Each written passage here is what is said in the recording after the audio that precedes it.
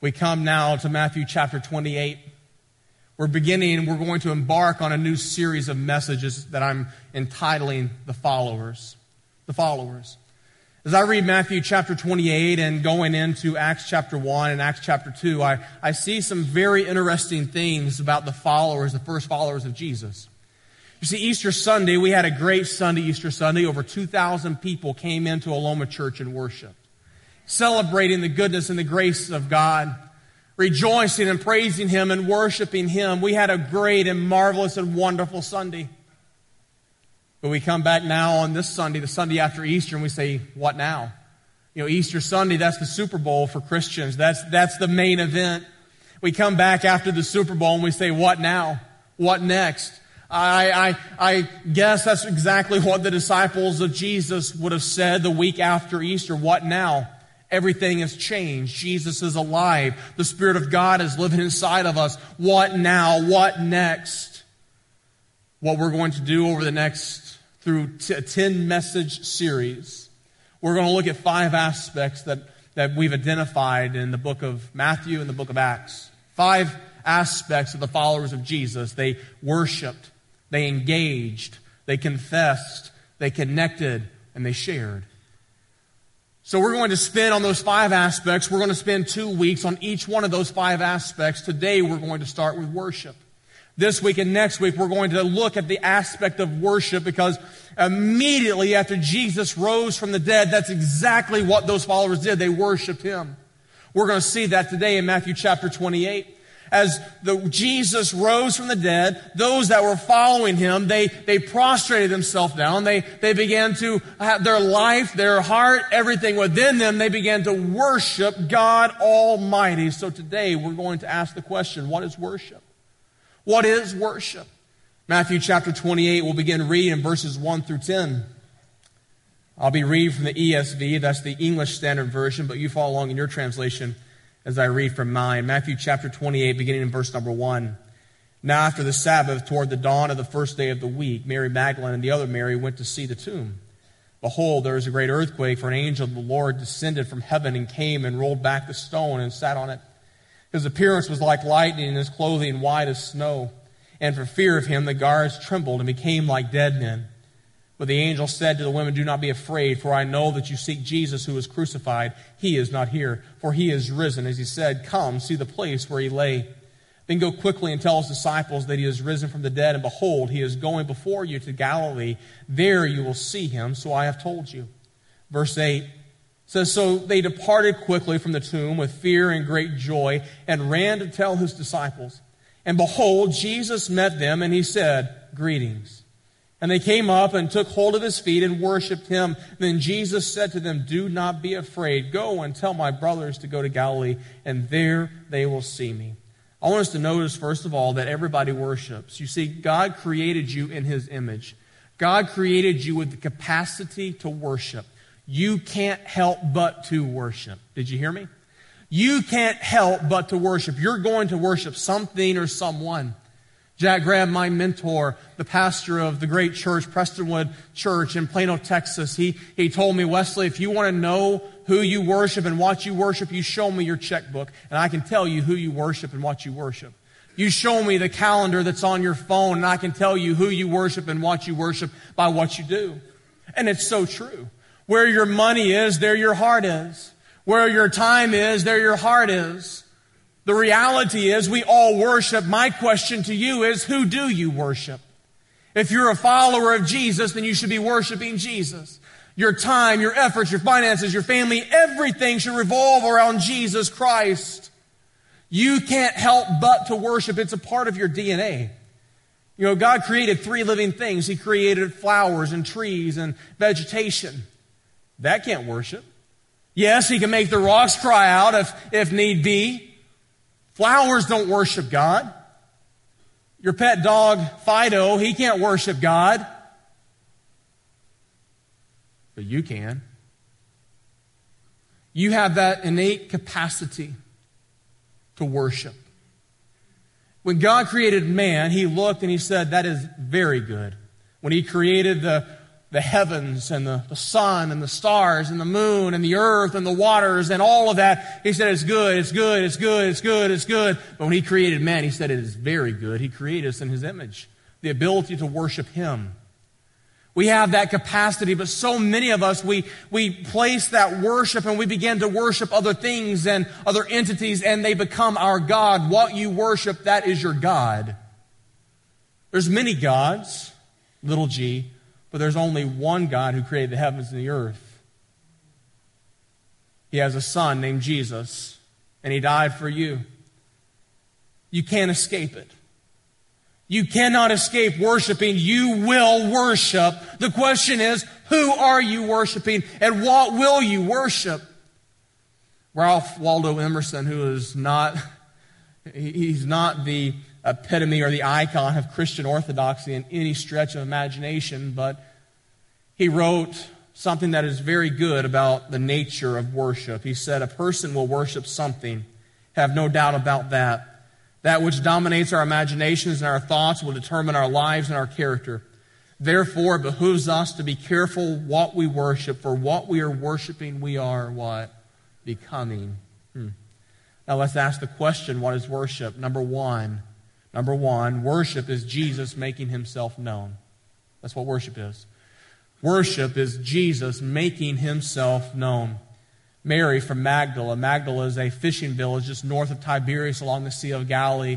Mary of Magdalene and the other Mary, they were going to the tomb to prepare the body of Jesus. They get to the tomb. The stone was rolled away. They walked in and they noticed it was empty.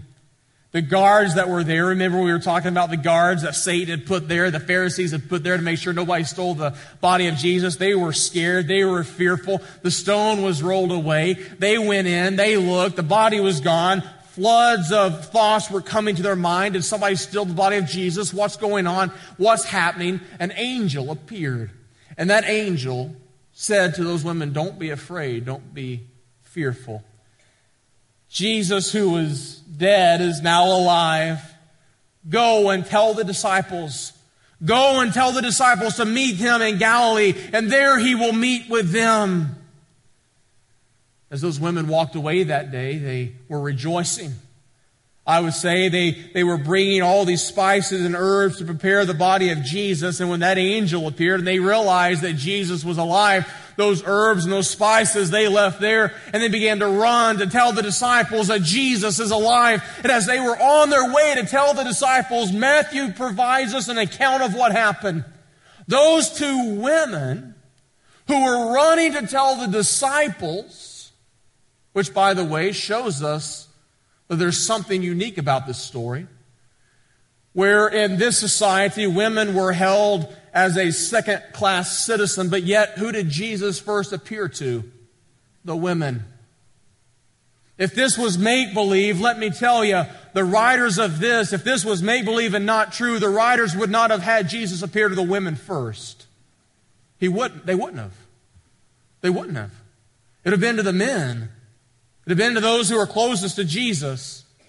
But He appeared to those women. Those two women that were running to meet the disciples. And the Bible says that Jesus appeared and He said one word to them. He said, greetings. Maybe your translation says rejoice. Translated in today's vernacular, He said, good morning. Hello. It was a common phrase that they used to say good morning or hello.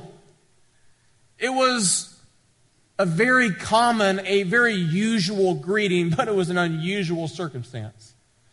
While it was a very common saying to say, this was no common meeting that these women were having. It was extraordinary. It was supernatural, I guess you could say.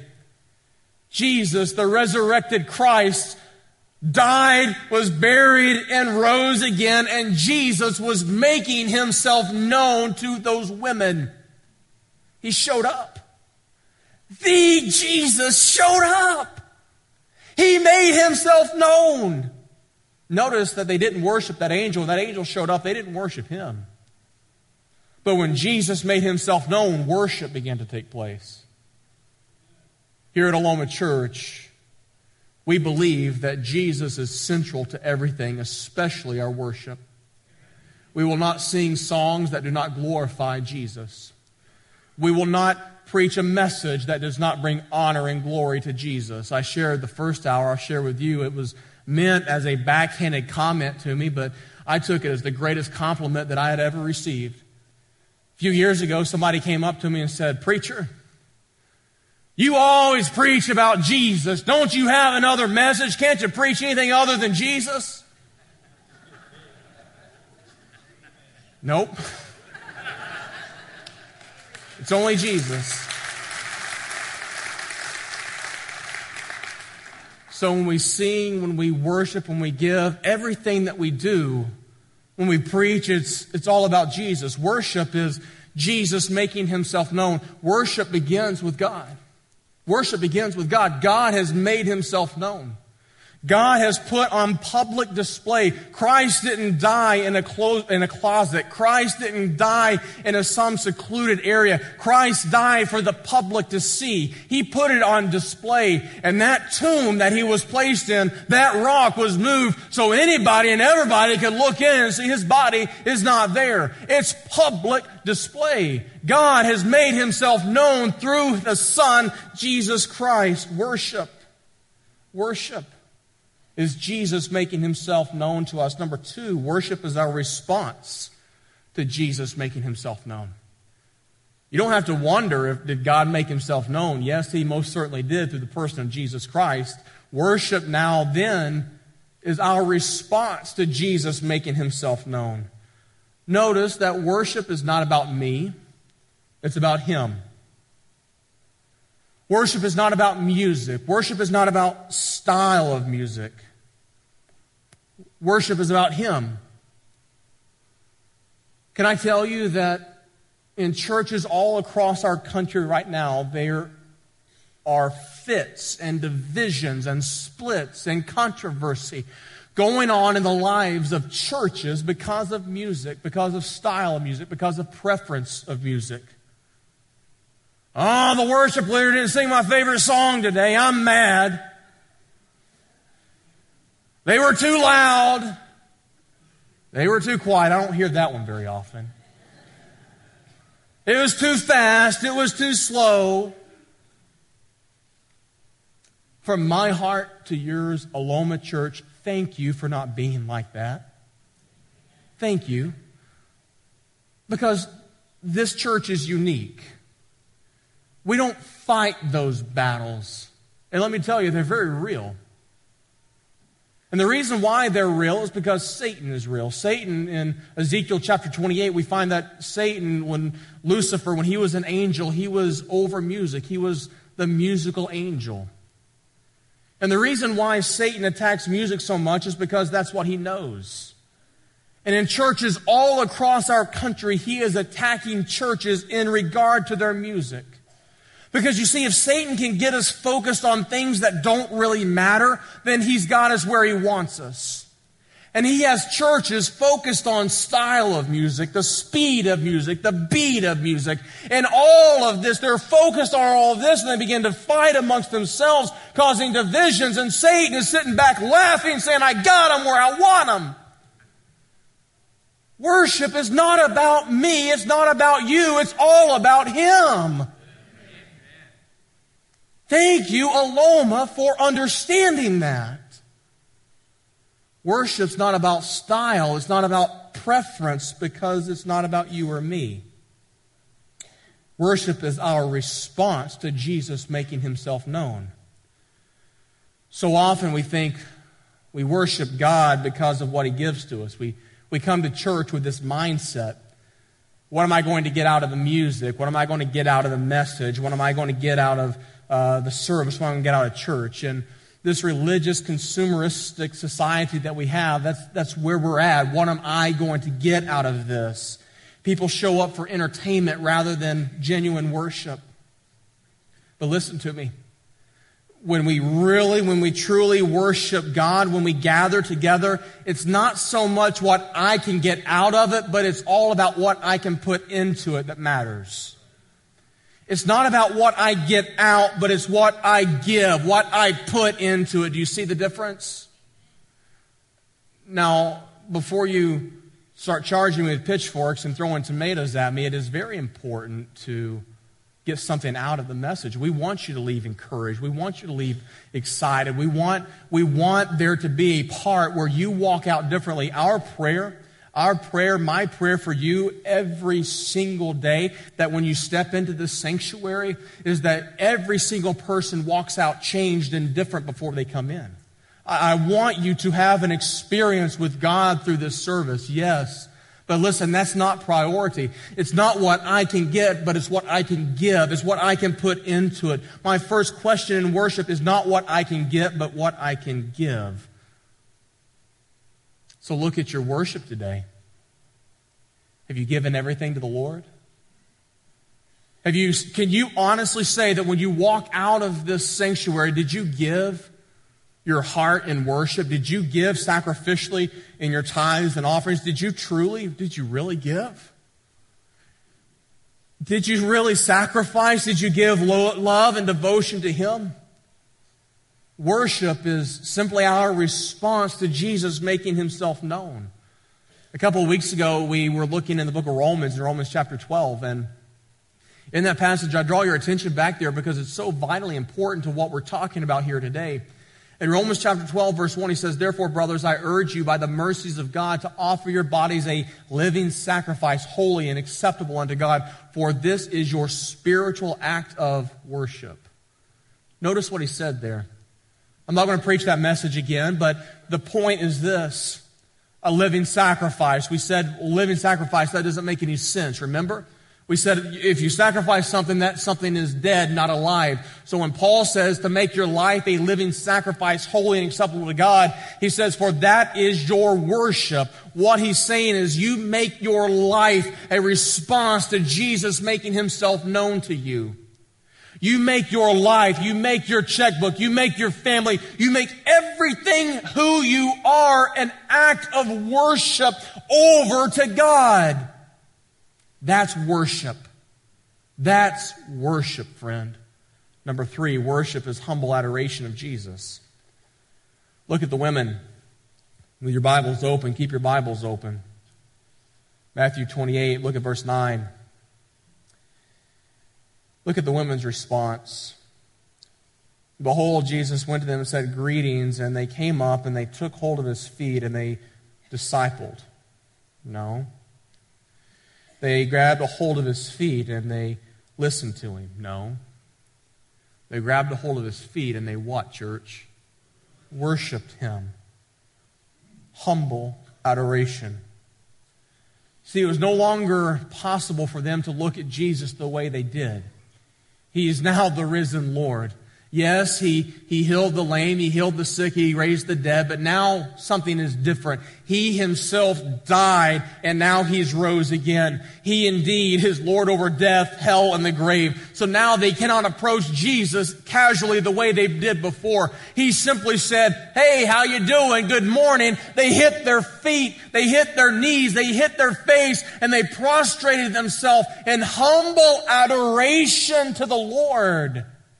On that dirty trail, on that dirty road, they laid themselves down at the feet of Jesus, and the Bible pictures them grabbing a hold of His ankles and His feet, kissing them and worshiping Him.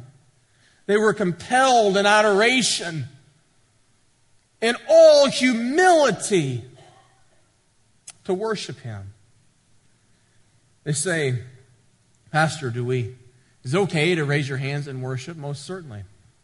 If God leads you to do it, then you should do it.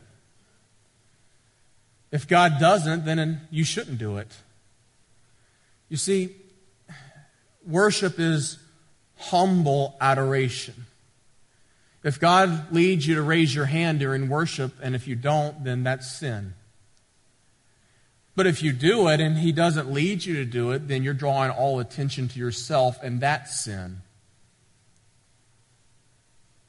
These ladies, they prostrated themselves on the ground and they grabbed a hold of the feet. The feet in the Greek world were the dirtiest parts of the body because you see they didn't have shoes. They wore sandals, and so the feet were the dirtiest part of the body, and these women went straight to the dirtiest part of Jesus' body. They grabbed a hold of his feet and they began to worship him at his feet. They didn't care what the other passerbys were saying. They were worshiping Jesus. It wasn't there for a show. They weren't saying, hey, look at me, I'm worshiping Jesus. That's not what it was about. They were worshiping Jesus in their own way. If we regard him in low esteem, then that's how we will treat him. But if we regard him in high esteem, then we will treat him and respond to him in that way. Every aspect of the worship service is a worship offering. The time of offering, the time of giving, that's a time of service. That's a time of worship where we sacrificially give because he sacrificially gave to us. The time of music, that is obviously a time of worship where we sing praises to him. The time of the sermon, did you realize that this time is a time of worship where you're responding to God and God is speaking to you? This is also a time of worship. And so is the invitation. Church, can I be very real with you for just a moment? Can I be very honest with you for just a moment? It breaks my heart. It breaks my heart that during the invitation when people get up and walk out of the service. You know why? Because so often we don't see the invitation as a moment of worship. We see the invitation as something that's just tacked on the end. It's not. The invitation is perhaps even the most important time of the service. And when you get up and you walk out, you're giving Satan the ability and the foothold to be able to distract those who need to make decisions. I understand there's emergencies and all of that, but friend, listen to me. Hear my heart. Hear my heart. The invitation, the time where we're asking people to respond to what God is saying, is a moment of worship. It's a moment for people to respond as they're worshiping God and they're communicating and talking to God. God is also talking to us. This is not a one-way communication. When we're worshiping God and we're talking to him, God is talking to us. And the invitation time, don't miss this, the invitation time is the time in the service where we say to anybody and everybody who's talking to God and God is talking to them, if he's talking to you, then this is the moment that you respond to that.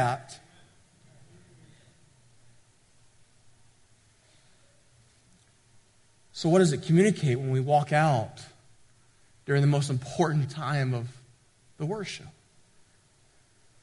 These women, they responded to the risen Lord by humbly prostrating themselves, adoring him on the ground. That should tell us about the importance of the posture of worship. Number 4, worship is our obedience to what he says. Worship is our obedience to what he says. When he met those women that day, they responded to him and he immediately gave them something to do. He said, now go and tell my brothers to go to Galilee and there they'll see me. They responded in immediate obedience. Now what I want you to see in the Greek language, this word worshiped him in verse number 9. It ties back down in Matthew chapter 28, verses 16 and 17. We see the followers of Jesus worshiped him as well. What that means is that everything that is mentioned here in Romans 28, the pericope, the sections of Scripture in verses 1 through 10, and then verses 16 and following, all of this is an aspect of worship. Okay? So when we read verses 1 through 10, then we read verses 16 and following in Matthew chapter 28, all of this is centered upon worship. So when Jesus told them to go and do something and they obeyed, that is a clear distinction of a worship event that they were responding, because all of this is about worship. Obedience. Obedience doesn't mean that we're mindless slaves going through the motions. There's heart in this statement. Notice what the angel said to the women. In verse number 6, he said, He's not here, for he is risen, as he said. Come to the place where he lay. Then they Then he said, now go quickly and tell his disciples that he has risen from the dead. You see that? Underline that word disciples there. You see it? If you mark in your Bible, underline that word. It's very important. It's very important because you see, when we're talking about obedience to the Lord, we're not saying that you come in and we're mindless robots. There's heart behind this. There's emotion behind this. There's feeling behind this. When Jesus showed up, he said greetings. And then in verse 10, he said, don't be afraid. Then he said, go tell my disciples. Is that what he said? No, what does he say in verse 10? He said, go and tell my brothers. You see that? The angel said, go tell my disciples. The women were very fearful. Every time Jesus presented himself in the first instances when everybody was just kind of hanging out and around and Jesus just appeared, the Bible says they were fearful the first time that they met him. You know why? You know why? Because they deserted him. They left him. And the word for fear here literally means fear. They were scared. And Jesus is calming their fears. He said, look, I'm not coming to take a switch and take you out to the woodshed. I'm not doing that. Y'all know what the woodshed is, right? Y'all have woodsheds in Florida? No? Yeah? Well, kids shaking your head, ask your mom or dad what a woodshed is. They'll tell you. You've been there before, I'm sure. Spare the rod, spoil the child. But he didn't appear to him and said, you knuckleheads, you deserted me in my most critical time. I told you to pray and you didn't pray. I told you to stand by me and you didn't stand by me. Is that what Jesus said? No. He appeared to those women. He said, you go and tell my brothers. How awesome is that? How personal is that? How affectionate, how emotional. That shows the heart of love in Jesus. Suppose I were to buy Sarah a dozen roses, and I walk into the house with these roses in my hand, and her face just lights up, and she says, Wesley, why in the world did you buy me these roses? Why would you do this? And my answer was, well, honey, it's my duty. Or I say, honey, they were free. I'd go to the woodshed again. How do you think she would feel about those flowers? Not very good. Why? Because ultimately, it's not the flowers that she wanted, was it? No, she wanted the expression of my heart. The flowers were simply just a way. The flowers were simply just a vehicle for me to show how much I love her and adore her. So it is with worship. God wants your heart. If you're simply coming in and you're just going through the motions and you're here because you have to be here, worship's not a show. Worship's not a duty. It's not a performance. God is repulsed by that. Just as your wife, your spouse would be repulsed if you did what I said earlier, the heart of God is repulsed when we come into a worship event and that's how we act in our heart. You see, worship is an expression being obedient, an expression of love. It shouldn't be canned or stale. Worship is to be exciting and alive. Worship, number 5, is seeing Jesus as Lord over all. Seeing Jesus as Lord over all. The women went to that tomb that day thinking they were going to prepare the body of Jesus, put the herbs and the spices on it. When they got there, his body wasn't there. The angel had already was taken over, watching the tomb. The angel told them Christ had risen, that he was already gone. Go and tell the disciples. You see, they had seen him do miracles. Those two women saw him do miracles. In fact, Mary had her own story. But now something's different. Jesus not only defeated all of those sins, but he defeated death. Jesus is Lord of all. Listen to me very clearly and very carefully. Jesus did not become Lord of all because he rose from the dead. He demonstrated that he is Lord of all because he rose from the dead. There's a difference. Mary Magdalene, when she saw the risen Lord, I guarantee you, she went back and her story was very real in her mind. In Luke chapter 8, we find this woman who was possessed by many demons. We also find in the Gospel of John a woman who was a prostitute who had several demons, 7 demons in her. Mary Magdalene was a prostitute. She was a prostitute, a harlot, a woman who sold herself for the pleasure of others. Not a stand-up kind of girl. She was so involved in witchcraft or whatever she was involved in, she had 7 demons in her. Jesus met her and healed her, cleansed her, forgave her. While all these men were looking at her as a piece of meat, Jesus looked at her and said, I love you and I'm going to die for you. And he began to show her and express to her the love of God, that God created her in His very image. And she experienced a love that she never experienced before, and she met Jesus. Then she met Him and He had rose from the dead. Things were a little bit different now. I guarantee you, she had a flashback and her story went through her mind. Perhaps all of the baggage of life and those men that she slept with, all of those events came back into the forefront of her mind. But then she fell down at His feet because He had already forgiven her of all of that. She began to worship Him. Friend, do you realize that you and I are no different than Mary Magdalene? We're all sinners. And whether you're a lady here and you sell yourself as Mary did, or you're a man here and you look at pornography on the computer, or you're a youth here and you dabble in things that you shouldn't be dabbling in. It doesn't matter. Sin is sin. With God, all sin is repulsive. A little white lie will send you to hell just as fast as murder.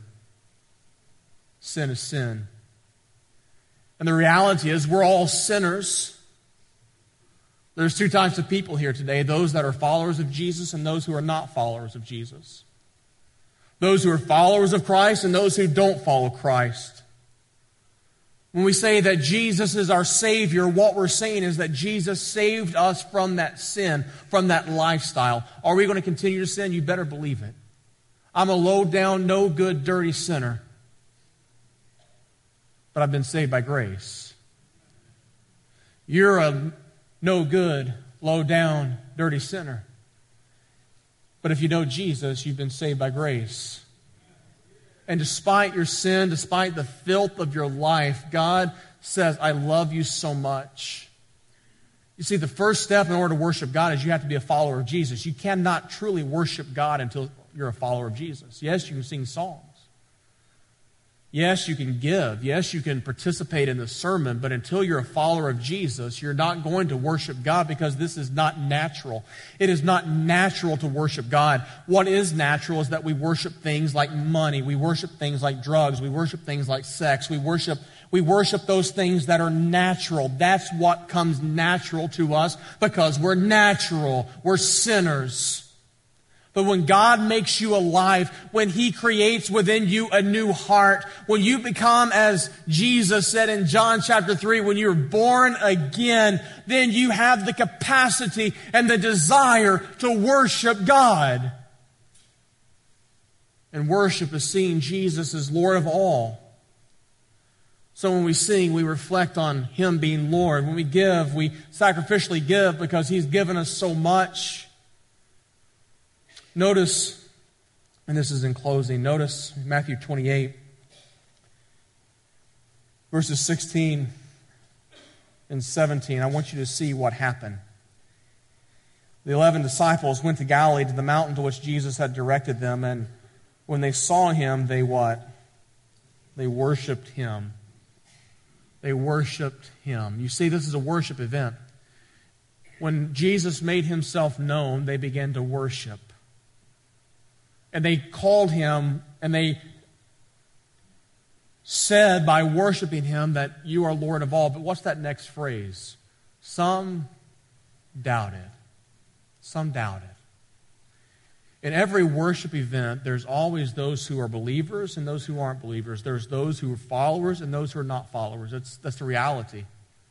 That's the reality. And if you're not a follower of Jesus, if you don't know Christ as your Savior and Lord, my only question to you is, why not? Why not? You say, and I've heard them all before, but the one that really puzzles me is this. You know, Pastor, I've got to get some things in order in my life before I come to Jesus. What? What? It doesn't work that way.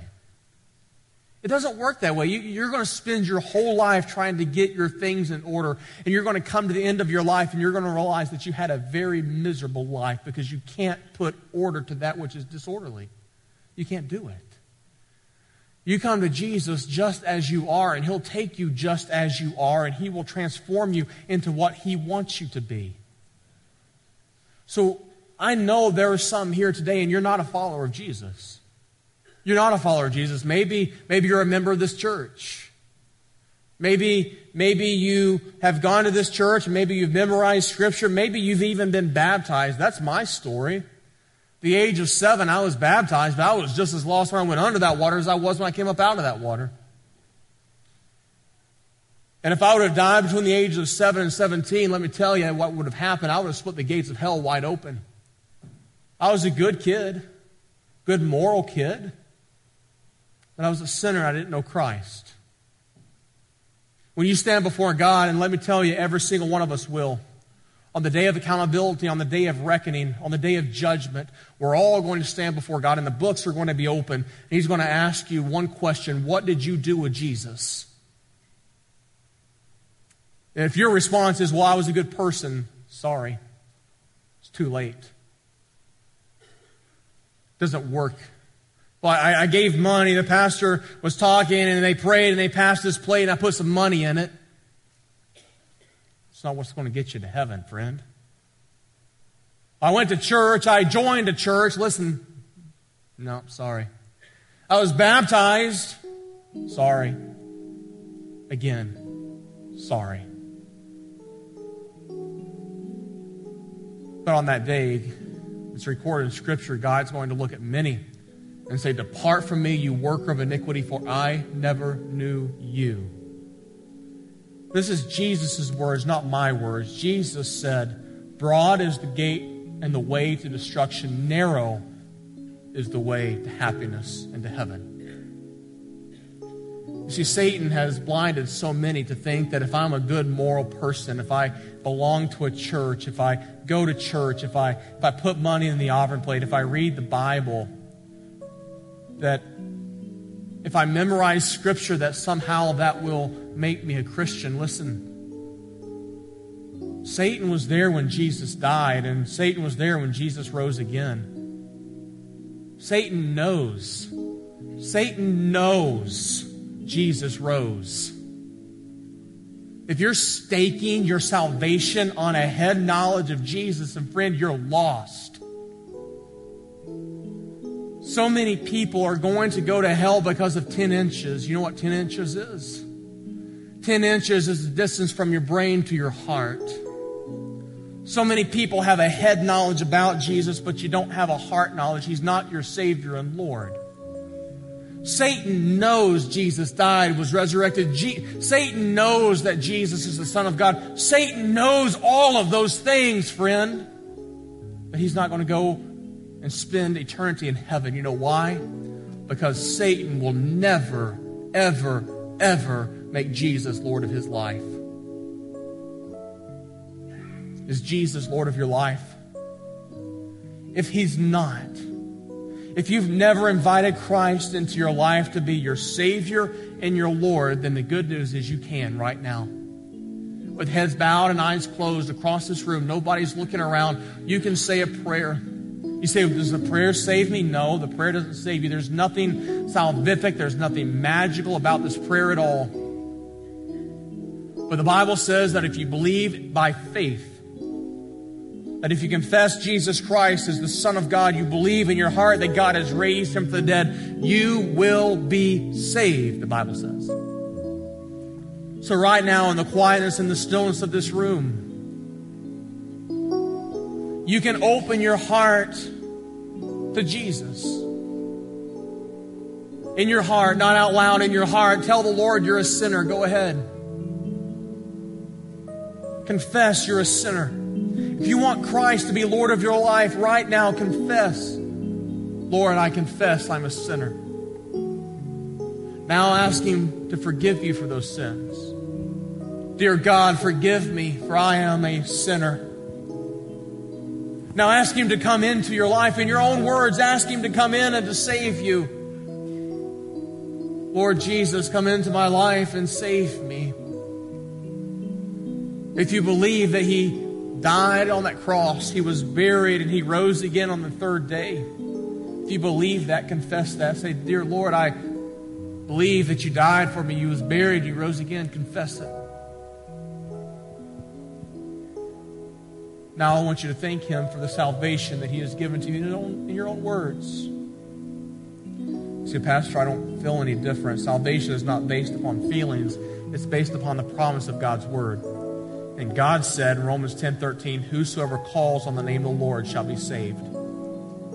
If you just called upon His name, the Bible says your name is written in the Lamb's Book of Life for all of eternity. And when you stand before Him on that day of accounting, on that day of judgment, and He says, what did you do with Jesus? You're going to be able to say, on this day, the Sunday following Easter Sunday, at Aloma Church in Winter Park, Florida, I opened my heart and I made Him Lord of my life. That's what I did with Jesus.